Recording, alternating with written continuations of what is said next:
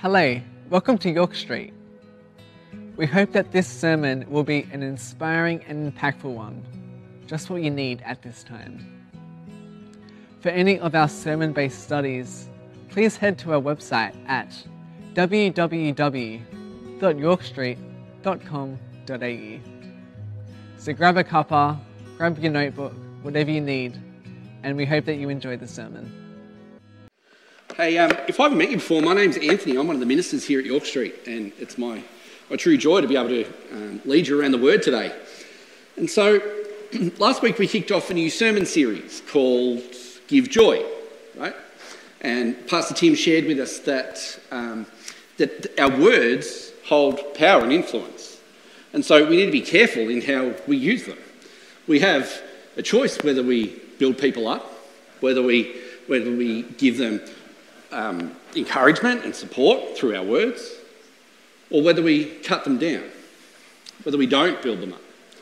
And so we hold a lot of power in our words, and we need to be careful in the ways in which we use them.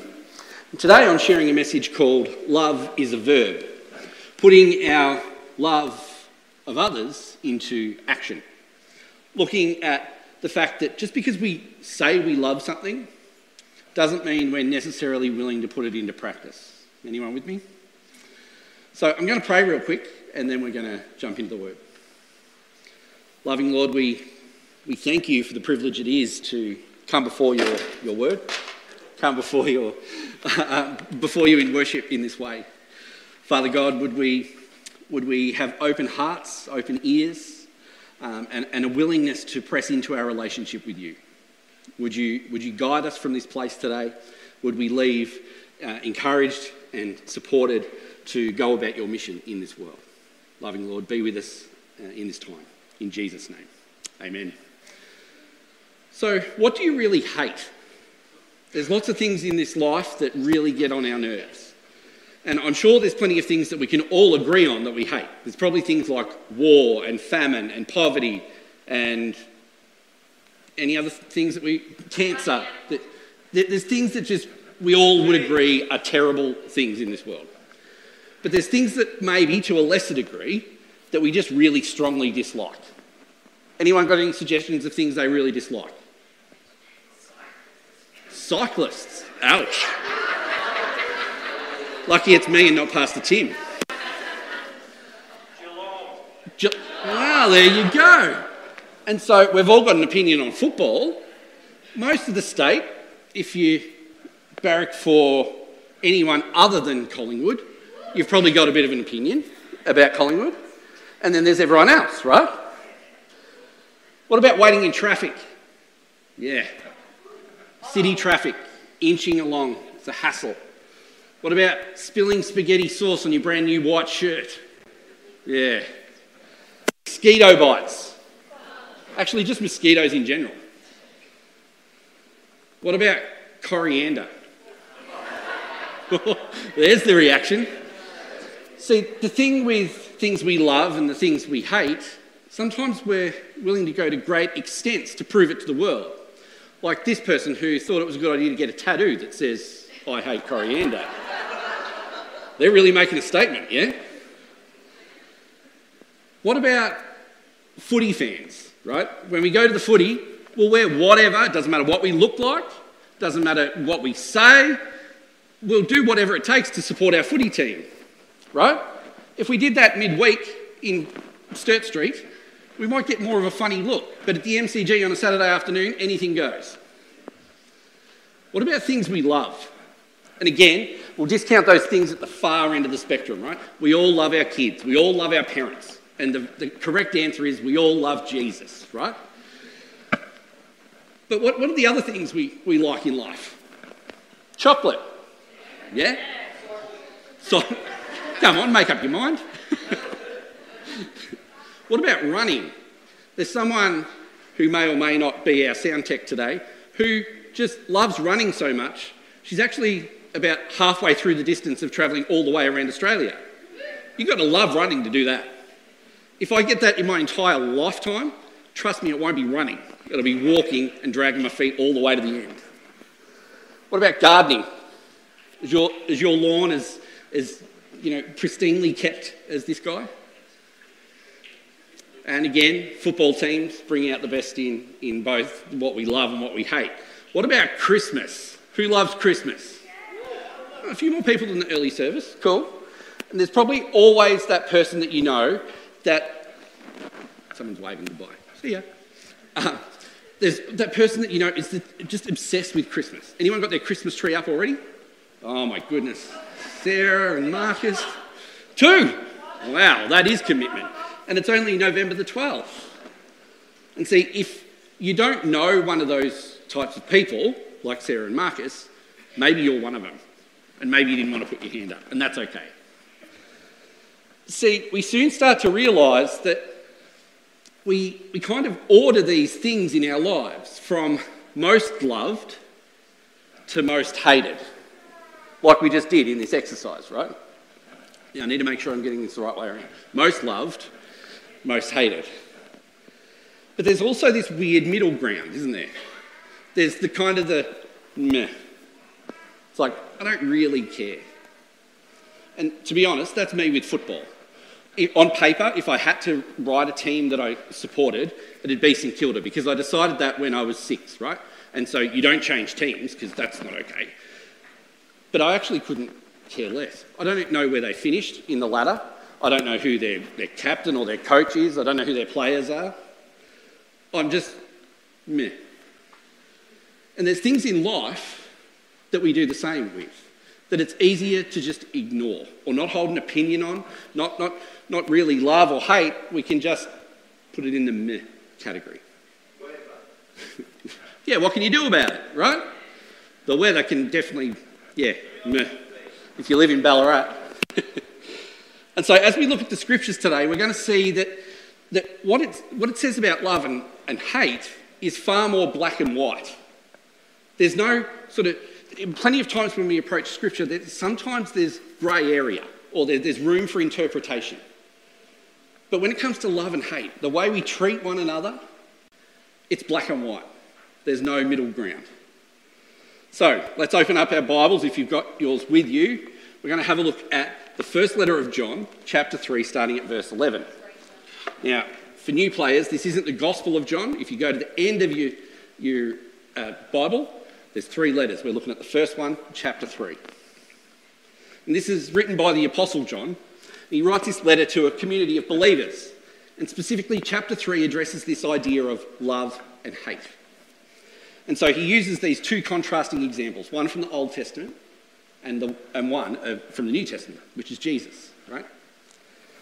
And so, 1 John chapter 3, starting at verse 11, says this: "For this is the message you heard from the beginning. We should love one another." I could end here. This is the message of the gospel. This is what life and a life with God is all about. We should love one another. But you've probably come here for a bit more than that. So I'll keep going. But see, this isn't new news to the people that John's writing to. Like he says, this is the message you've heard from the beginning. And it's not new news to us either. If you've been around church for any amount of time, whether it's 1 week or however many years, we should love one another is not a new concept. And so Jesus commands this of his disciples back in Matthew 22. And we're modern day disciples of Jesus, so this applies to us too. It says, "Love the Lord your God with all your heart, with all your soul, and with all your mind. Love your neighbour as yourself." This is what we call the Great Commandment. Love God, love people. And so we're only 1 verse in, and we've got our first point for today's message. We are commanded to love one another.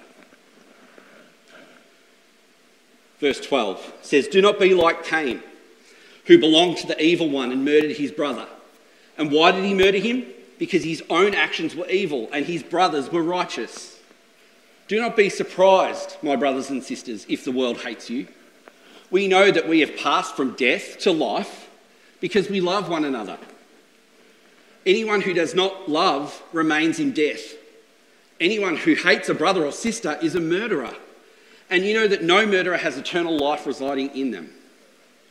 This is a bit hard to hear. This is really black and white. If you don't know the story of Cain and Abel, you can check it out in Genesis chapter 4, where there's two brothers. And their names are?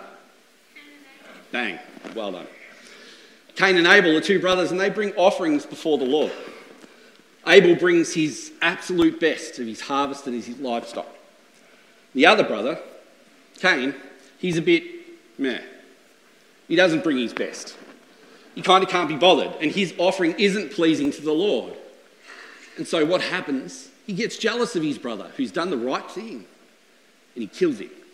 And so that's the reference in this passage here. Don't be like Cain. And don't be surprised if the world hates you. See, the world by default isn't out to promote love. Sometimes it looks a lot like love. Sometimes it's really close, but underneath, it's not. The world doesn't try to bring people together. The world becomes divisive, and the world has a way of being able to tear people down and use people up. The world, in its utter brokenness, finds a way to divide and separate and turn people against one another at every possible opportunity. You find any difference among us as humans, and the world can use that as a point of division and separation. And that's why we have these things in this broken world, like racism and sexism and ageism, prejudices based on income or perceived class structures or differences in education or professions. And so as much as the world tries to promote love and freedom and you do you and live your truth and all of these catchphrases we hear, trying to make us feel warm and fuzzy inside, gives us this short-term validation that we're doing okay. And we feel good. We get this short-term kick. And we feel independent and we're valued as individuals. We can express ourselves the way we feel like it. Yet true love, true acceptance and value and purpose comes from only one source: a relationship with Jesus. And he picks us up out of those situations, out of those divisions that the world tries to put us into. And he picks us up out of there and he says, doesn't matter where you're from, where you're going, you are loved. I see your value and purpose. And I mark you as loved. And that's all that matters. And Jesus was active in this process, right? He didn't just sit there and hope that this would all come together. He put his life on the line for this cause, for you and I, so that we might have this incredible purpose and future with him. And so a part of this passage is essentially saying, unless you love one another, unless you actively love one another, unless you're putting someone ahead of yourself, then you're at risk of being a Cain. Not loving someone is as severe as killing them. And that's hard to hear. We can all think of those people in our lives that we maybe rather not see, rather not deal with, that grind our gears for whatever reason. And we're meant to love through that. Even though that person offended me, even though that person upset me, even though that person understands the world differently to me, has different views or opinions, I'm still meant to love through that. And we start to place people on this love-hate scale. And sometimes there's people in the middle that we're just like, nah. I don't love them. I don't hate them. They're just there. Maybe we don't even know them yet. But that's not what Scripture's telling us. See, the scriptural model is more like this. It's love or it's hate. It's black and white. If you're not loving, then you're not loving. And so how do we go about it? Well, we look at the second example that this passage tells us, Jesus. The second point today is loving others is evidence that we are followers of Christ. Verse 16 says, this is how we know what love is. Jesus Christ laid down his life for us, and we ought to lay down our lives for our brothers and sisters. If anyone has material possessions and sees a brother or sister in need, but has no pity on them, how can the love of God be in that person? Dear children, let us not love with words or speech, but with actions and in truth. Actions and in truth. I wonder if anyone's still got one of the blue wristbands from the start of the year. It says complete joy on it. Yeah? Robert, can you tell me the scripture verse on there?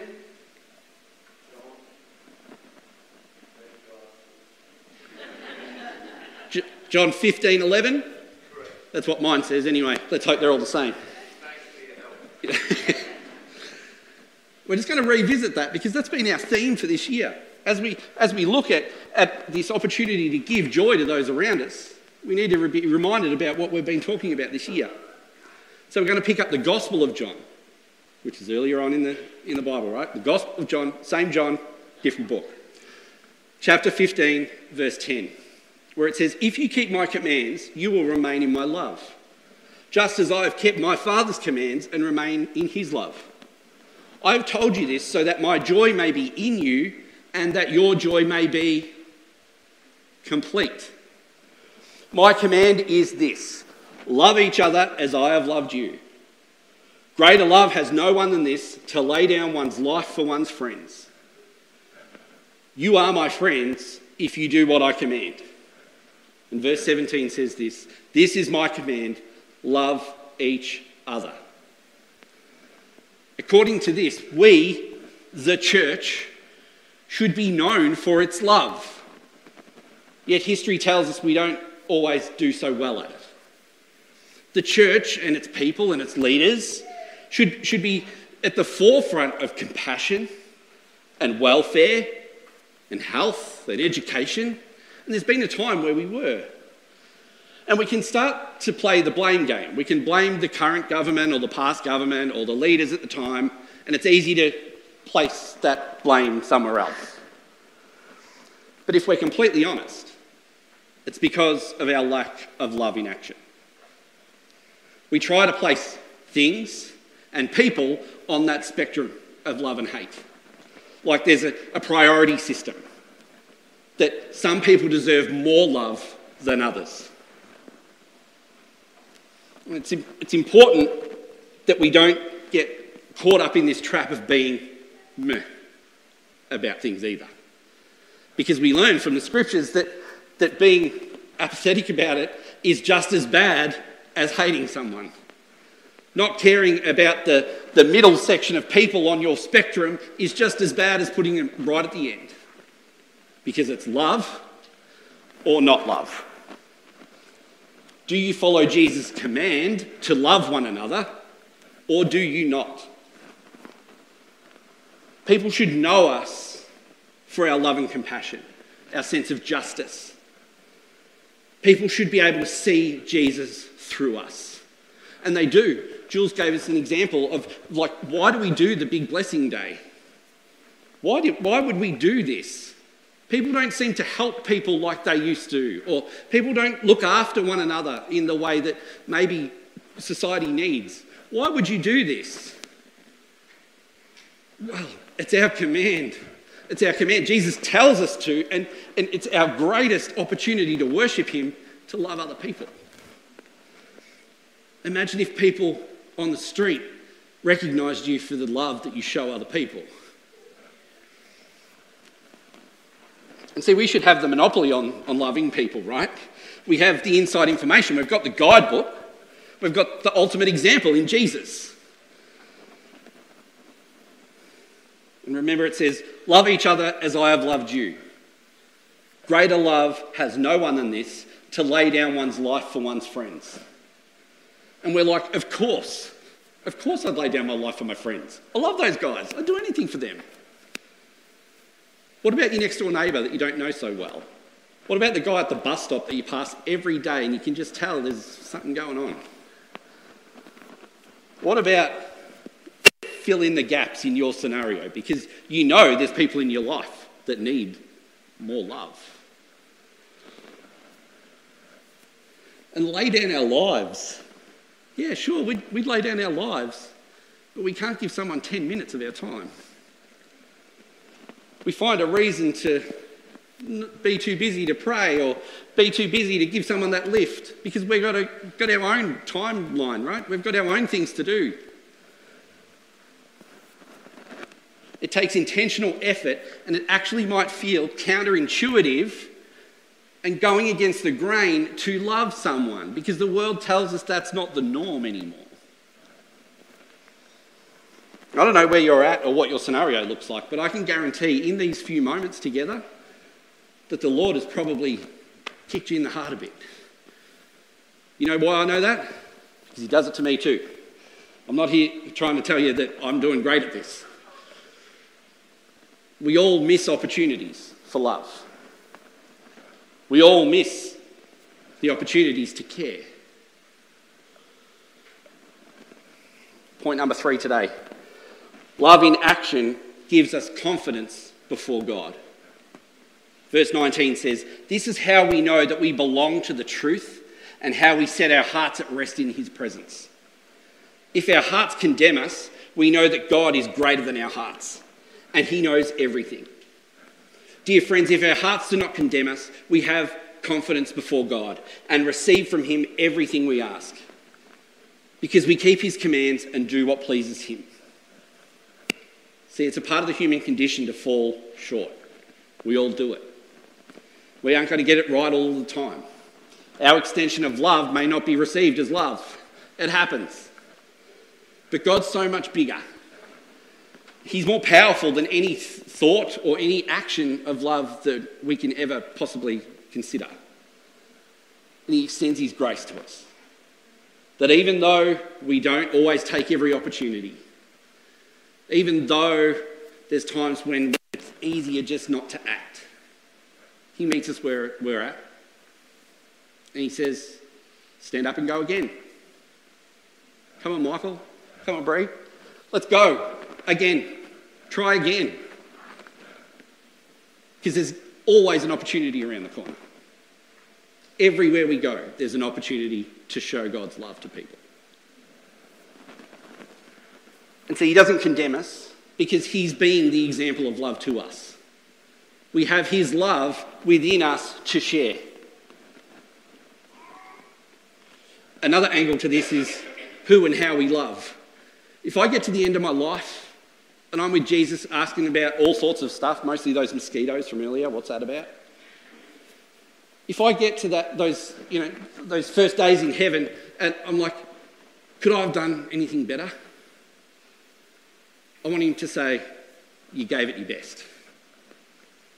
And see, we start to place people on that line and then people fall off the end. People miss out. We can't go wrong by trying to love. Even when that person's different to us. The person that drops their groceries in the car park who happens to be Muslim. They're different to us. They believe different things to us. They're still a human who needs love. That person that thinks they can't walk into church because they're same-sex attracted. They still need love. They have a different worldview. They have a different understanding of life. They still need love and they still need Jesus. So we have an opportunity to point them to Jesus or not. Love or not. And see, when you actively make a decision to see past this division in the world and actively extend love beyond these barriers that the world tries to create within us, you realise we're all just the same. We're all created in God's image. And we're all worthy of love and acceptance. Are we getting this, guys? So we know that we are commanded to love one another. And we know that loving others is evidence of Christ in us. Love in action gives us this confidence before God that if we're loving people, we can't go wrong. And in the final verses of our passage today, it says this, "And this is his command, to believe in the name of his Son, Jesus Christ, and to love one another as he commanded us. The one who keeps God's commands lives in him and he in them. And this is how we know that he lives in us. We know it by the Spirit he gave us. Like I said at the start, it's this simple. Believe in Jesus. Obey him.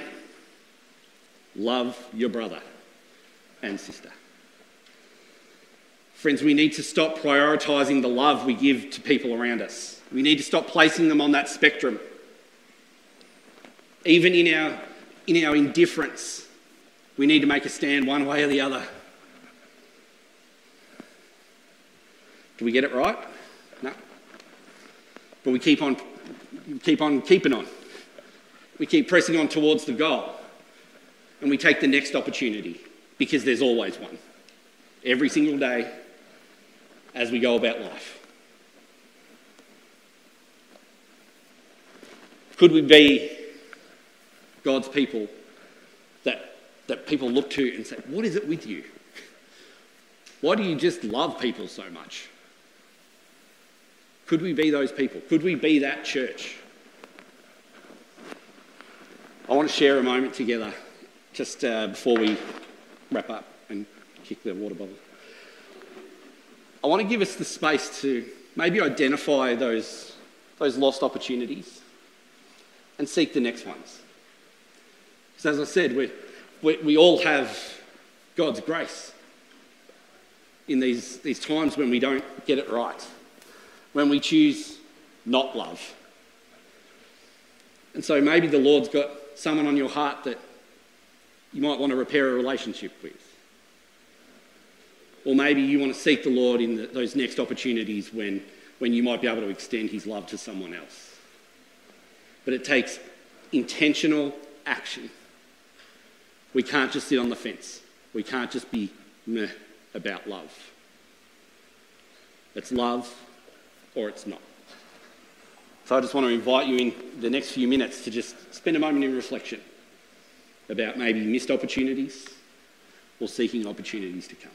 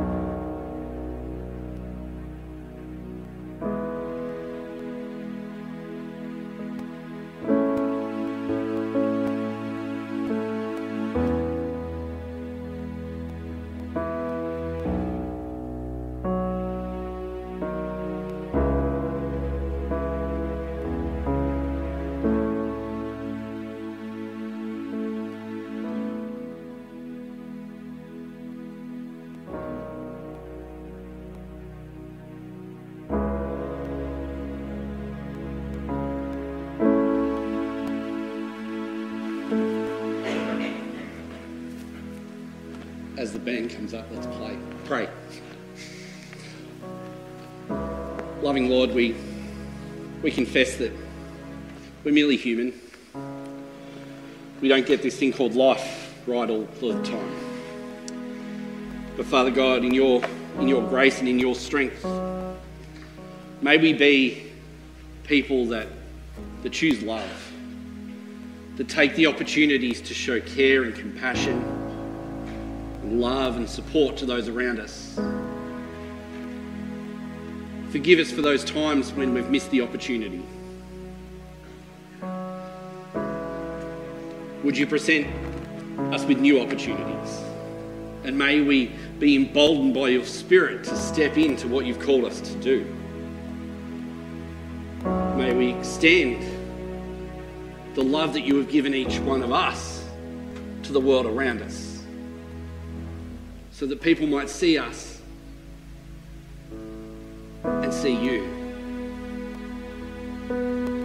Lord, you have been so good to us, so much so that you would lay down your life for us.